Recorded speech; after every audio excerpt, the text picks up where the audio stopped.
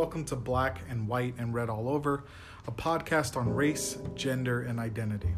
I'm Donald Quist, and I'm Black. And I'm Bailey Galen Moore, and I'm super white. In each episode, we're going to be discussing current events, offering some context and historical background surrounding the topics on race, gender, and identity. Also, we'll be giving some recommended readings to help broaden and continue allyship.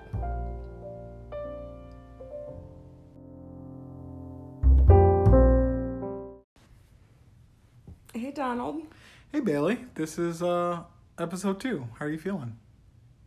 Very nice. All right. We just made 2 film references back to back. What was your film reference? Mine was Dazed and Confused.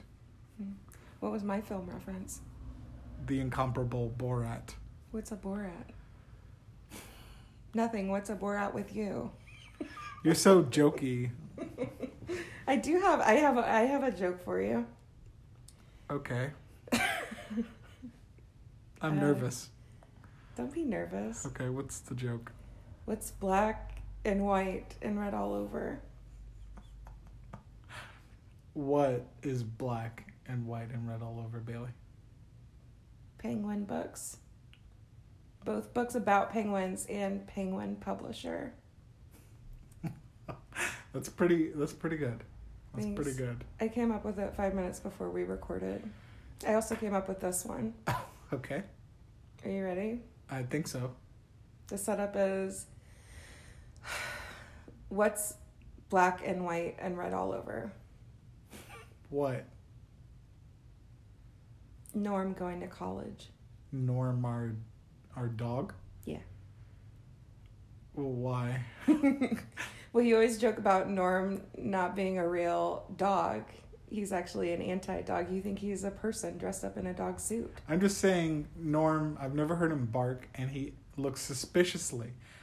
He moves suspiciously, like a man in a dog costume. Well, he might actually be... What if he's Norm Macdonald in a dog costume? Because that's who he's named after, you know? Why was he named after Norm Macdonald? You know why? Because he was my first celebrity crush. That's right. Yeah, weird. I was in Norm Macdonald's book club for a while, so it makes sense that you would think Norm is a learned animal. Yeah. Or person in an animal costume. That's right. I apologize for kind of sneering at that. One of my early celebrity crushes was Rosie O'Donnell, so I'm sure people would bat an eye at that. But she was really cute in A League of Their Own. Yeah, she was a total hottie. She was a Betty. We just recently watched Clueless, so we're bringing Betty back. You know what? She's actually a legit, literal Betty in that movie with John Goodman. The Flintstones. Yeah, Yes, the Flintstones. She was Betty Rubble. That is correct. Yeah, legit Betty. This is a great contribution to our sub-podcast about movies. We do talk about film a lot. Which is funny because I don't like films a lot. It's hard for me to watch them and stay interested. It's getting harder for me too as I get older. That's what she said. It's harder for me to watch films as I get older, is what she said? Yeah. Okay. All right. Yeah, it's like 2 hours, who's got time for that? But, She probably does. Oh boy. And so we had some pretty good feedback on the last episode. One thing. Is that your transition? Well, I had one more joke for you. Okay. I actually had 2. 2 more? Yeah. What's black and white and red all over? What? This podcast. And my second one was, what's black and white and red all over? What? A newspaper. OG. Duh. OG. Classic. Yeah. Okay. So that was it. That's all I had for my notes. Besides a little bit of progress with maybe some hope for Carrie Brownstein's friendship. That's right. We found out we had a mutual friend, a poet from Portland, solidifying my original assumption that Carrie Brownstein was friends with everyone except us. it seems to be the way of things. But we're gonna work on that. We're gonna try to reach out to this mutual poet friend of ours and see what we can. Yeah, our next step. Yeah. Make that 3 degrees of separation or 2. 3 to 2 or 2 to 1. Listeners, if you want to provide feedback, this is something I'm not entirely clear on. If you have degrees of separation, do you include yourself and the person in those degrees? So are we 3 degrees of separation or 2 degrees? Is it, when you say 6 degrees of separation? I think she's 2 degrees because the person that we know is 1. Mutually would be 1, right? And then they are? Or are we our own degree? That's what I'm wondering. So if that's you're a huge ontological question. Deep. If you're listening, let us know. We've been going back and forth on that. On what? On what? Oh, yeah. Yeah, how do you count degrees of separation? Yeah. We should ask 98 degrees. Another announcement that we had was, sorry, famous band 98 Degrees That's from right. 1999. That's right. Anyway, another important announcement was there was an anonymous donor buying 10 of your books. That's right. Harbors. So your publisher, Aust Press, AWST. Aust or Oust, one of those. Yeah. If you share their link or go to their site and email them, I believe it's both, you have a chance to win one of 10 copies. Harbors was an important book for me as a white person, especially learning about my own privilege and also what it's like for a Black man in both America and Thailand, since Donald lived in Thailand for 5 years. Yeah. Yeah. I'm still very much stunned and just very grateful for how this book I wrote a few years ago is still connecting with people, still finding new ways into people's hands. So yeah, be sure to, if you haven't ever read the book or if you'd like a free copy, be sure to check with Aust Press, AWST, on all their various social media, and yeah, reach out to them. I'm very thankful to the anonymous donor that bought those copies. It's really flattering, and I'm really grateful. And I hope that the book can do some work for people. So, yeah. Anything else? Those were my updates. I guess we can move on to like sort of the response that we've gotten from the previous episode. Sure. It's been very positive, but listening to it again, I just wanted to give some apologies for mispronunciations that I've made. Specifically, there was one in the last episode where I was talking about chattel slavery, and I think I called it chantel slavery, which is super embarrassing. And apologies. I am prone to mispronunciations. I think it comes from reading a lot, but not often having a chance to speak or talk about these ideas until I got into the PhD program here at the University of Missouri. So if I mispronounce things, feel free to like send us a message, reach out to us, let me know. And yeah, I'll try to do better. I had a late critical theory professor, late meaning she passed away, but she said if there's ever a word that you don't know how to pronounce but you've seen it time and time again, it's probably because you just read it too many times. So that makes me feel a lot better, and I think that's definitely true. Well, we all know the real reason is you're just mispronouncing stuff to make everyone else feel better, just taking one for the team. I wish that were true, and you know what, I'll say sure. Yeah, the jig is up. Yeah, sure. I wish. I also want to point out that we just recently celebrated Juneteenth. And I kind of wanted to bring something to the listeners' attention. On Friday, a call to action was released by Black cultural leaders in the arts. I was fortunate enough to be able to be a part of this list and this call to action. It's blackartistsforfreedom.com if you visit, and you'll read the statement. But basically, many of us in the different fields of cultural production, which we'll talk about later in this podcast, we just wanted to issue a statement about the possibility of imagining Black freedom. What would that look like? What would making cultural institutions like academia and publishing more anti-racist look like? So again, that's blackartistsforfreedom.com. You might have seen it mentioned in the New York Times, at Variety. But yeah, give it a Google and a look. Honored to be a part of that list. Give it a Google. Give it a good old-fashioned Google. Quick Goog.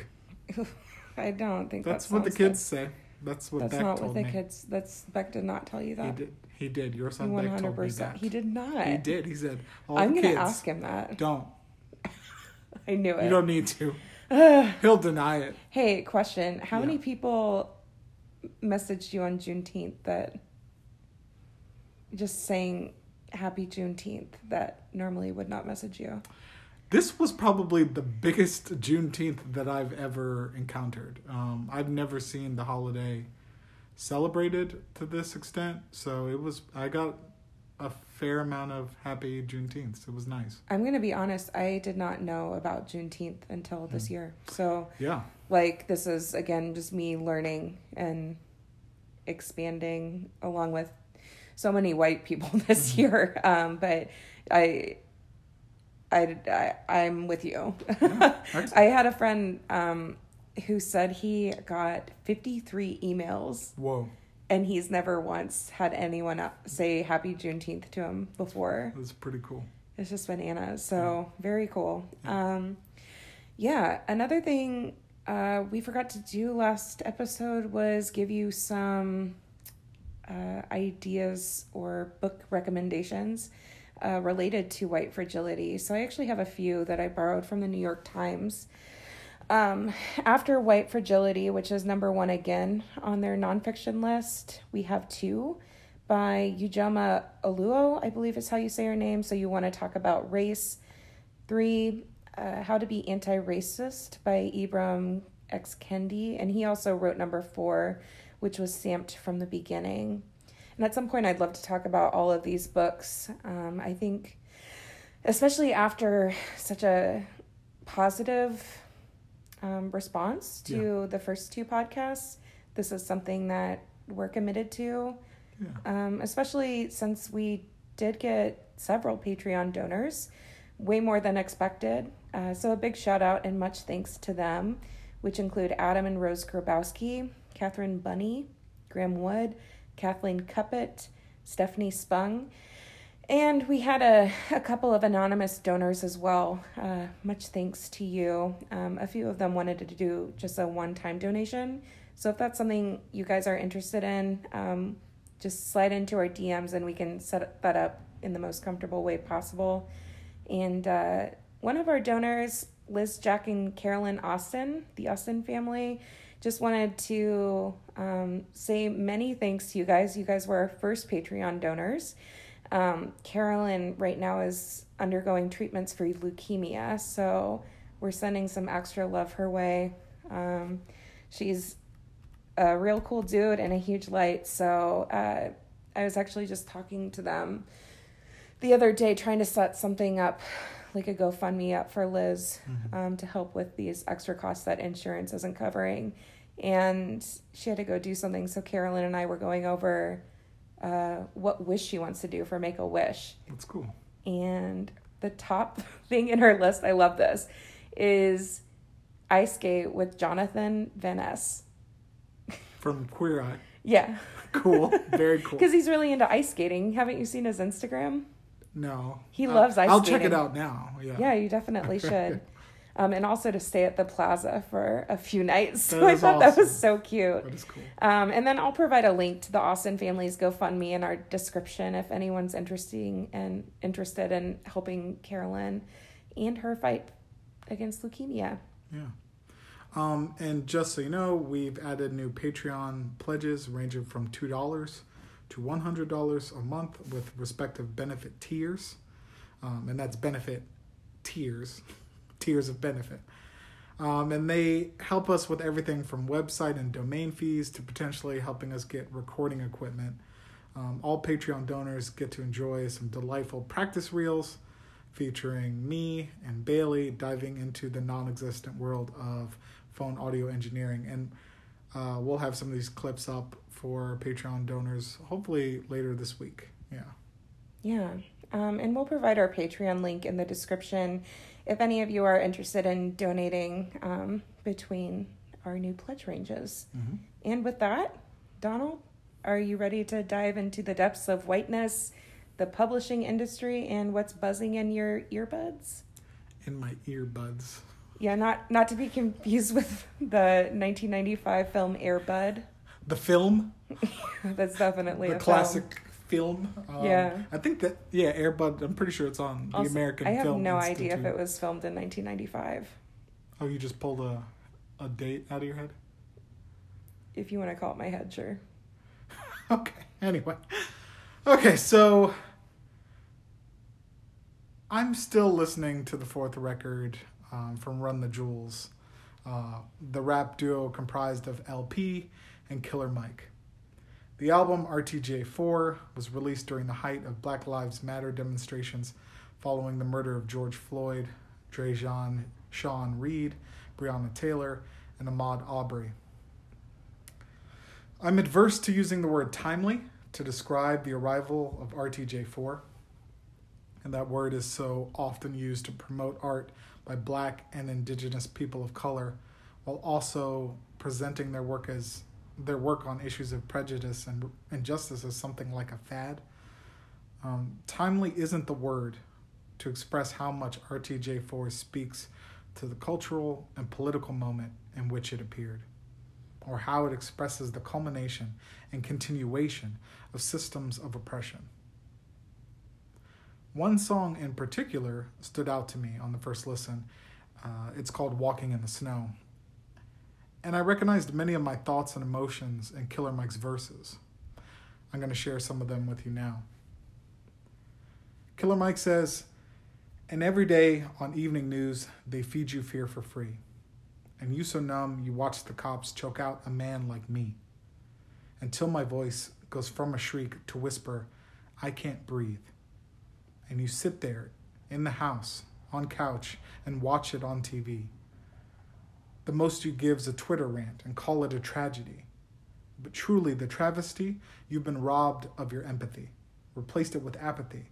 I wish I could magically fast forward the future so then you can face it and see how fucked up it'll be." Now, the lyrics were on repeat in my headphones for days as I followed social media hashtags like #PublishingPaidMe and #BlackInTheIvory that demonstrated how difficult it is for a person of color to move through white institutions.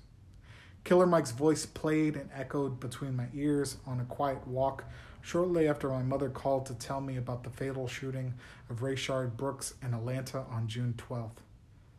I heard the music as it reflected on how more than a third of the lives lost in fatal police shootings each year are Black, and how maddening this statistic is when you consider that Black people make up less than 14% of the U.S. population. Walking in the Snow, and especially the aforementioned lyrics, speak to many of my fears as a Black man, and my frustration with the prevalence of empty rhetoric and useless platitudes whenever tragedies that gain national attention recenter matters of systemic racism. I saw hundreds of statements from organizations announcing their recommitment to diversity and allyship in the publishing industry and academia, the institutions by which I struggle to support myself and family financially. Walking in the Snow stayed on repeat as I scrolled through hundreds of black boxes on Instagram, hundreds of listenings and learnings, and social media rants about equality. I cued the song when Ugandan writer Hope Wabuki posted screenshots on Twitter of a private email exchange between her fellow board members at the National Book Critics Circle. The post showed that other board members objected to releasing a racial equality statement that included the fact that white gatekeepers have continually stifled black voices. In the leaked email, one member stated that he had seen, quote, far more of white people helping black writers than of black people helping white writers, end quote. And perhaps he hadn't listened hard enough to testimonies from black and indigenous people of color, authors, and scholars. While reading Wabuki's response to questions about her resignation, I heard the RTJ refrain, just got done walking in the snow, God damn that motherfucker's cold. Wabuki said, it is not possible to change these organizations from within, and the backlash will be too dangerous for me to remain. I think of the song now whenever I think about the ways institutions that benefit and profit from sharing black stories so often reinforce the ways white supremacy devalues diverse narratives. I conjure the image of walking through snow as I continue pushing through, trudging through, blanketing whiteness so heavy it often obstructs my vision. And it's cold, man. It's fucking freezing. It's dangerous for me to keep walking through all the snow. It might stop my heart. But I try to heat myself with the belief that in all that whiteness, I might gather enough to shape some kind of shelter for others. Part of me knows it is impossible for me to change academia or publishing. My teaching and writing will never plow enough to resolve the oppressive foundations on which these institutions rest. However, I'm compelled to try, and my work urges others to try too. If more of us can't change and restructure higher education literature to ensure the progressive sentiments of these institutions are met with progressive action, then I hope the peers and allies I find among the snow will work with me to found newer, warmer, more anti-racist ways to educate and publish. Thanks, Donald. Thank you. Thanks for sharing your thoughts. Oh. Sorry they're heavy this week. Yeah. So I guess my question for you is, what are some ways that we can start reconfiguring the foundations of academia and publishing to help create this warmer world? So we were talking about this earlier. I kind of hinted to this. And I've been thinking about it. Money. And I know I'm a little bit torn on this because, like, I also am sort of opposed to capitalism. Well, like hyper-capitalism. Yeah, specifically hyper-capitalism. But money could lead to greater, or I guess it can lead to decreasing the gaps and the disparities between social and racial groups. More scholarship money. I am at the University of Missouri because they had a commitment to bringing in students of color with fellowships. So I'm here on a fellowship that covers me for 5 years. They committed to that. I would like to see more of that. Especially in publishing. So with publishing, #PublishingPaidMe, Yeah. we saw the disparity between white authors and authors of color. Yes. So I think just that hashtag resurfacing might be a good... Yes. Like, Publishing Paid Me was a huge moment because... And shout out to the white authors that spilled the tea and gave us the numbers that they were actually getting paid for their book advances. Yeah, that took a lot of courage because it might did. affect their future contracts. It really might. But because of their honesty, it allowed writers like me to know what was available. What your worth was. What my worth is. Is. What? Sorry, is, not was. Oh, I'm sorry, what my worth is. No, I said I know. what my worth was. So it just allowed me... so I would like to see more opportunities like that in publishing, more like safe spaces like Conbilio Fiction, so retreats for people of color, and also in academia. There is Title IX, and there are Title IX task force at some schools. I would like to see more task forces that are dedicated to racial issues. If you type in the name of your school, Black at whatever institution you attend, you'll probably see a hashtag for it. After the Black and the Ivory hashtag, there was a Black at Mizzou hashtag. And I spent a lot of time reading through that, seeing just some of the things that students of color were experiencing on the campus I attend and where I teach. Stories about Black students having cotton balls thrown at them, just awful things. And I kept wanting there to be some type of structure that would protect these students, some type of penalty for the students that did this. So I would like to see more accountability put into the structure of every institution. Like, what happens when students experience racism? Then what?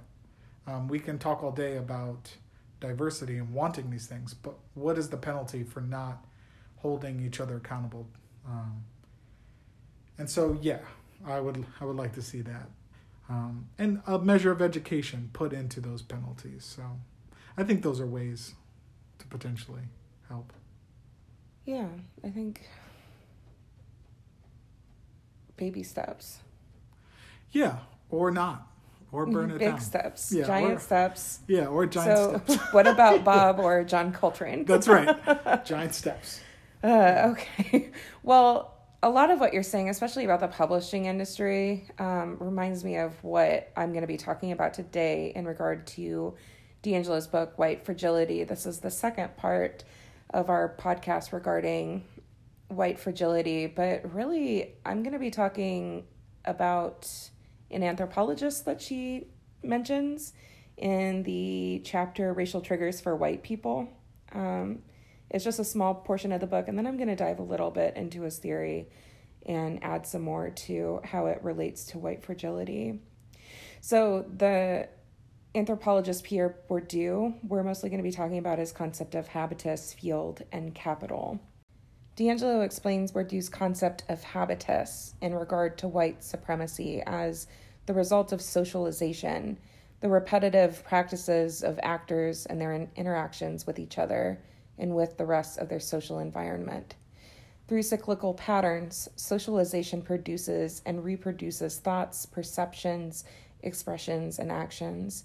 In other words, we can look at habitus as an individual's approach in how they perceive, interpret, and respond to any given social situation. These social situations can be viewed as Bourdieu's idea of fields, which can change depending on the time of day, our jobs, our friends, etc., etc. Capital is the social value, or cultural capital, within each given field. Like habitus changing within a social environment, capital can shift within the field. We can look at capital as negotiations of power, and regardless of whatever field we are active in, race, gender, and identity will always be at play, and they are negotiated automatically. Again, this is just a brief section of the chapter, but I wanted to dissect it further with a few things I remember learning about Bourdieu. On top of concepts like habitus, field, and capital, Bourdieu also discusses reversals and happiness. He explains how happiness results from maximizing your symbolic power or having the comfort of your first habitus, making the distinction that you cannot have both unless you happen to be born at the top of the hierarchy. Most of the time, we are climbing the hierarchical ladders, and as we move up, we must transform habitus to meet the demands of the new level on the hierarchy. This reminds me of Black code switching, the process of adapting to new linguistic codes and patterns depending on the social context. Code switching is often misidentified as Black people trying to fit into white culture, but in reality, it is Black people simply trying to survive within it. Bourdieu argues that we cannot bring our old habitus with us.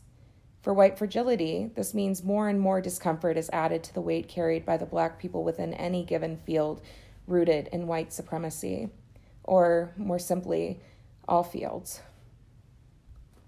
Philosophy can often make the meaning behind elevated words feel clinical, perhaps obfuscated to the point that people don't see the underlying emotions that give them foundation. It's important to remember that what's at stake here is the ability to find happiness. Bourdieu also writes about reversals. A reversal means taking cultural values and switching it in the interest of one's own circumstance. The person tries to overturn accepted hierarchical structures, playing up the quality and significance of what they can attain. The issue is, people don't believe in reversals. So, for D'Angelo, reversal is clouded in white fragility. When supremacy influences each field we are engaged in, it means those at the bottom of the hierarchy have a grim chance of climbing it, or are stamped from the beginning, as Ibram Kendi would say. To me, it feels like reversals allow white progressives, people like me, to go on with any given hierarchy, knowing they have privilege in the large majority of any social and political field. And this is what perpetuates the narratives mass-produced in the publishing industry, which are historically white narratives. What's more interesting is how publishing tries to make up for it.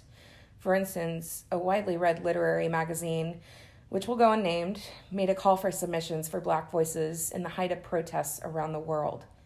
The magazine stated they valued Black voices and wanted to make them a priority, offering a direct email for authors of color to send letters instead of having to hassle with Submittable, the go-to submission site most literary magazines use. After being influenced by the new Run the Jewels album, Donald sent the magazine an email, a journal so influential in our field that he chose to send his writing there over the New York Times opinion section. And then, silence. Now, the nice thing about Submittable is each writer will get a form letter stating they have received a piece, an acknowledgement of some sort, any sort. Though the journal surely didn't mean to perpetuate further tension, the silence reinforces the fact that Black voices are not essential to respond to right now. The silence makes the call for submission feel more like taking advantage of Black voices to increase their traffic or their readership, placing a Black narrative on a pedestal while still reinforcing subtle power paradigms within the publishing field. The worst part about this? If I'm to call the journal out, I would be doing my partner a disservice. It would paint him as argumentative or irate, reinforcing stereotypes so that the editors that are surely a part of the National Book Critics Circle, the top of the hierarchy, which gives accolades to writers, allowing them to move up in the field. So what am I to do? It's been difficult watching hashtags like publishing paid me or Black in the Ivory because the publishing world is abruptly unfolding racism I wasn't aware of, or if I'm really being honest, racism I didn't confront because I didn't even know how to confront my own privilege. And as the numbers for Black versus white publishing contracts poured across Twitter and Facebook, it made the idea that Black people have to work twice as hard for half as much into a visceral reality. So Donald, when you think of all this with Bourdieu in the publishing industry, is there something that you'd want to add to that? I want to point out that phrase that you just concluded with, working twice as hard for half as much. That was probably one of the most important lessons my mother ever taught me when I was pretty young. She told me, Donnie, you'll have to work twice as hard for half as much. And so far I haven't seen anything to counter that. Thanks for sort of summarizing a lot of the things I was feeling and thinking. Yeah, it doesn't feel good. Publishing paid me, Black in the Ivory, coming off of that and then being able to write a piece and send it to just not hear anything. at least just a message saying we got it, you know? Yeah, It didn't feel good. It just didn't, I don't know, it just didn't feel good. On the surface, it may seem like it's not a big deal, but considering everything that's unfolded, it's just like, you really didn't take the time to think that through, even just a form letter. Yeah, I was like, damn, bro. So yeah, that kind of stung. And it's cool that we brought Bourdieu into this because I'm a fan of many of Bourdieu's theories, specifically theories involving the field of cultural production. You have a book, academic book coming out. So yeah, I have an academic book coming out with one of my mentors, Rhonda Knight, about fields of cultural production and fandom. And so excited to see that come into the world. When that finally does get published, I will spill some tea about some things I perceived in my experience trying to get an academic book as a young black scholar who doesn't have a PhD. But I'm not messing my publication up. So that'll be a later episode. That'll be down the line. Right? Yeah. I mean, the contracts are signed, bud. The contracts are signed, but still, I'll, until I hold that book, you're not going to hear anything from me. It's going to be fine. But yeah, so I'm curious to ask you, do you think there are ways to go about... are there ways for the publishing industry, in your opinion, to go about championing black stories in a way that actually decreases some of the disparities between white writers and black writers? Are there opportunities to change the industry that you've witnessed? I don't know, man. You're much more involved in the industry than I am, because you've had a couple of books and I've had a handful of essays published. So it's like, I mean, I think that was my original question to you, is how do we... Yeah. In academia and publishing. Yeah, so... But I can't... Basically what you said, I don't know. I think it's deconstructing the chains of white supremacy within the publishing industry. I mean, you have white people in the National Book Critics Circle who are essentially saying, well, really, it's white people that have been helping black people, which really is just a form of white fragility, because it's not acknowledging the fact that there's systemic racism rooted inherently within each given field. It just, the first thing to me, I guess, would be, I guess I had to think about it before I actually answered it, but would be acknowledging the mistakes that are made instead of avoiding it altogether. I mean, that's what D'Angelo would say, I think, just based off of what I gathered from her book, is avoiding these things saturated in white guilt and instead saying thank you for the learning opportunity and making steps forward. Awesome. Does that make sense? I think so. Yeah. I mean, really, and it's not going to be like, well, the old people have to die, because systemic racism is inherent in all of our generations. It's not just old people being dicks. It's also young people not realizing they're being dicks. Right. So. Yeah. Systemic racism, I do hear that a lot. Like, oh, we just got to wait for the old people to die. All the bad old racists. Not addressing, like, white supremacy is in everything, in our current way of life, especially in North America. It's in the language you use. Baldwin talks about escaping the United States to Paris, and that was the first time he realized that white supremacy was inherent to the language with which he uses to describe himself. It's in our words and our descriptions. It's in how we communicate.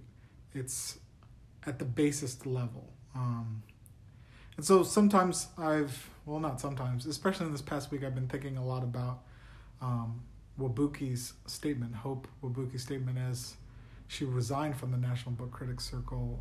These organizations cannot be changed.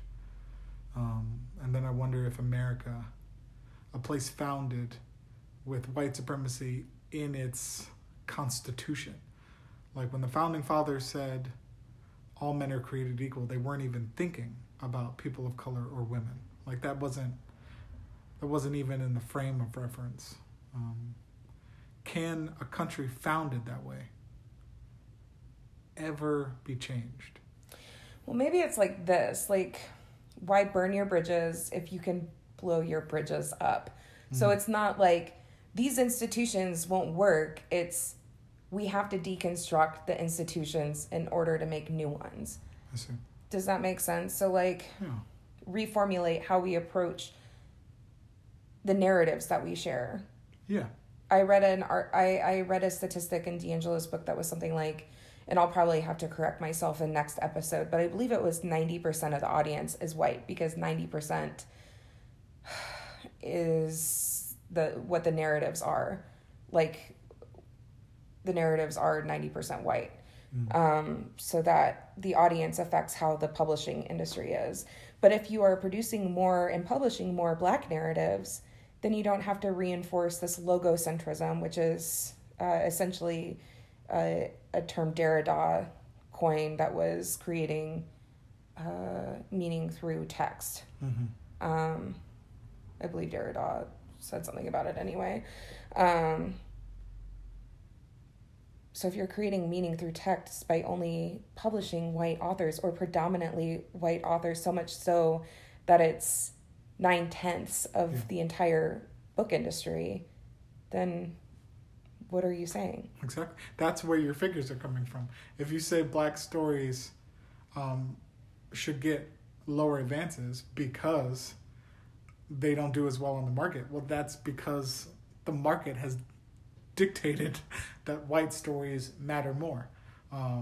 You can see the same systemic issues in education. Yes. With funding that you get based off of standardized test scores. Exactly. Or how insurance rates are higher for Black people because Black people get more tickets. But if you have police officers saying that they should look for people of color to give tickets to, right, they will historically have higher fucking rates. Exactly. So I'm just saying, let's blow our bridges up and start something new. And I don't mean that literal violence. Like, I think we can do it in smart ways. And, sometimes, I don't know. Yeah. I don't know if anyone does. I think we're parsing it. We're figuring it out. But this conversation with you has been pretty nice. Yeah. Yeah. Thanks. Yeah. It's been nice with you too, and with all our listeners. I think this is a great place to stop because I'm getting sleepy. Yeah. And so you'll hear from us soon. We're hoping to have a new episode. I would like one fairly soon. Next week, but we're not promising that. But Yeah. I'd love to have an LGBTQIA plus episode just since it's Pride. Yeah. So we're gonna try our best. And thank you so much again for all the support. And Bailey, do you have anything else you might want to add? No, I think it's time for you to give our sign off, Donald. Really? Yeah. By myself? Yep. So until next time, Auf Wiedersehen. See you later. Are you going to make me say it? Yeah, I said myself? I was. See you later, alligators. And now I know you're serious.